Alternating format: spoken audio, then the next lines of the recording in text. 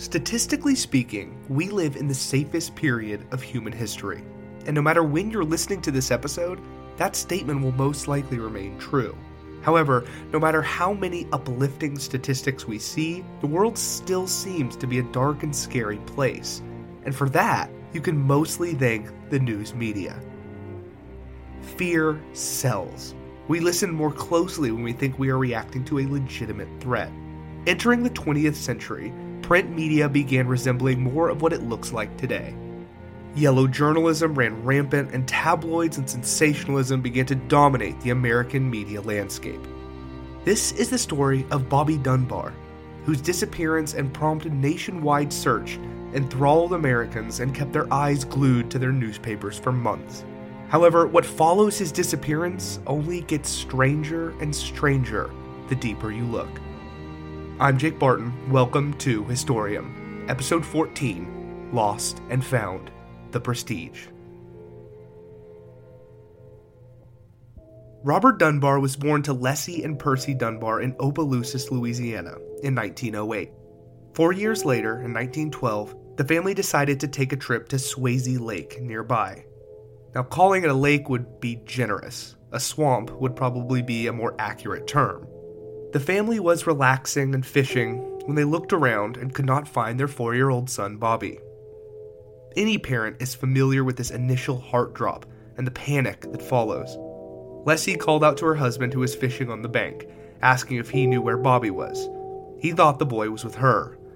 Both parents dropped what they were doing and ran in different directions, calling out Bobby's name. They searched and searched through the surrounding woods, asking other vacationers if they had seen the boy.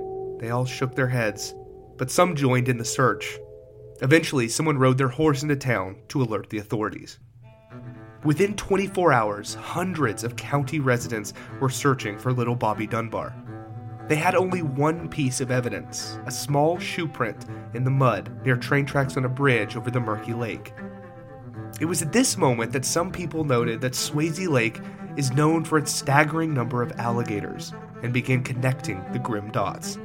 However, the Dunbars refused to give up hope and went to several local newspapers with details about Bobby and where he was last seen.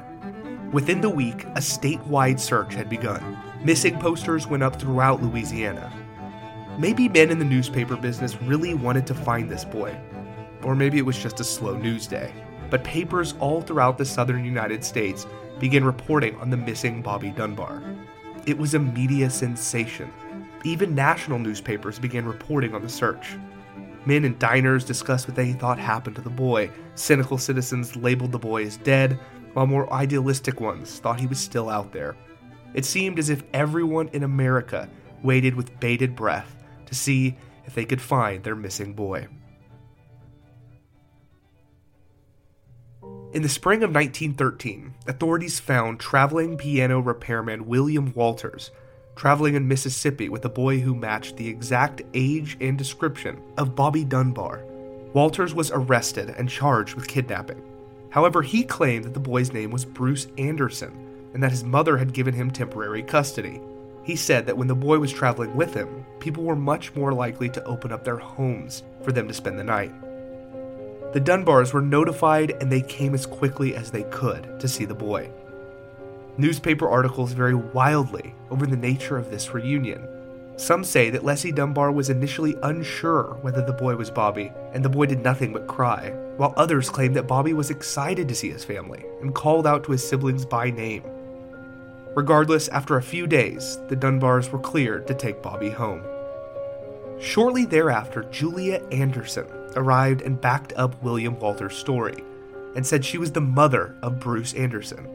She worked for William's father, and she confirmed that she agreed to let her son travel with William, but only for a few days. She was given photos of 5 different boys and asked to identify which one was her son. She picked the picture of the boy that the Dunbars had taken home, but not with confidence. Because of this, and the fact that she had 3 other children out of wedlock, something that was incredibly frowned upon at the time, Julia Anderson was largely disregarded and her claims dismissed. Bobby Dunbar returned to Opelousas, Louisiana, and made national news once again. The lost boy was finally found. When the Dunbars returned to their hometown with Bobby in tow, they were paraded through downtown in a fire truck with just under 1,000 people lined up, waving and cheering for the found boy. Bobby was finally home safe. All of America seemed to let out a sigh of relief. Back in Mississippi, William Walters served 2 years in prison for kidnapping. Heartbroken, Julia Anderson returned home, labeling the Dunbars as kidnappers and maintaining that the boy was, in fact, her son, Bruce Anderson. Meanwhile, Bobby Dunbar lived a happy life. He attended school, had his heart broken, played sports, threw his cap at graduation, got a job, met his wife, bought a house, had children, paid bills, and went on vacations of his own. I guess you could call it the American dream. Bobby Dunbar died, on all counts, a happy man in 1966.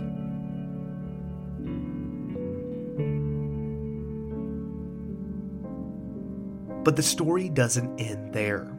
In the early 2000s, Bobby Dunbar's granddaughter, Margaret Dunbar Cutright, was dealing with the aftermath of an unexpected death of her brother.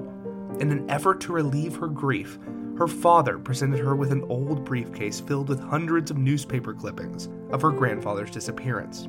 It was a tale all of the grandchildren knew well. Their grandfather was taken in 1912, but that was found with his kidnapper in Mississippi after an 8-month search.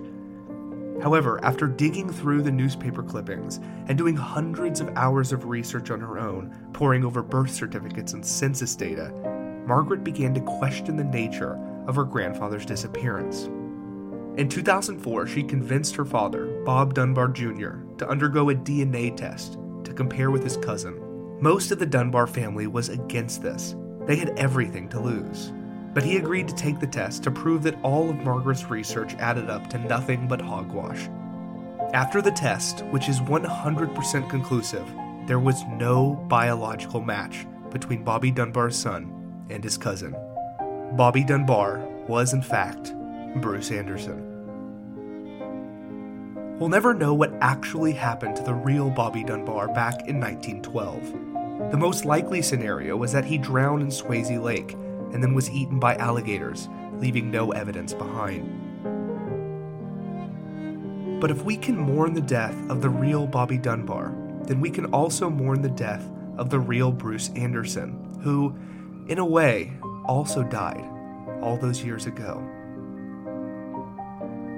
In classic illusory magic, there are 3 parts: the pledge, the turn, and the prestige. In the first part, the pledge, you are shown an object, maybe a flower, a deck of cards, a dove.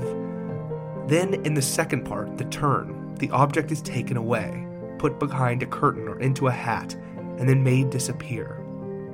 And in the third part, the object is brought back, called the prestige. However, the real trick is that the original object is gone. The flower folded up, the dove's neck snapped and pulled up in a sleeve, but another object is put in the original's place, just close enough to the original that the entire audience can be fooled.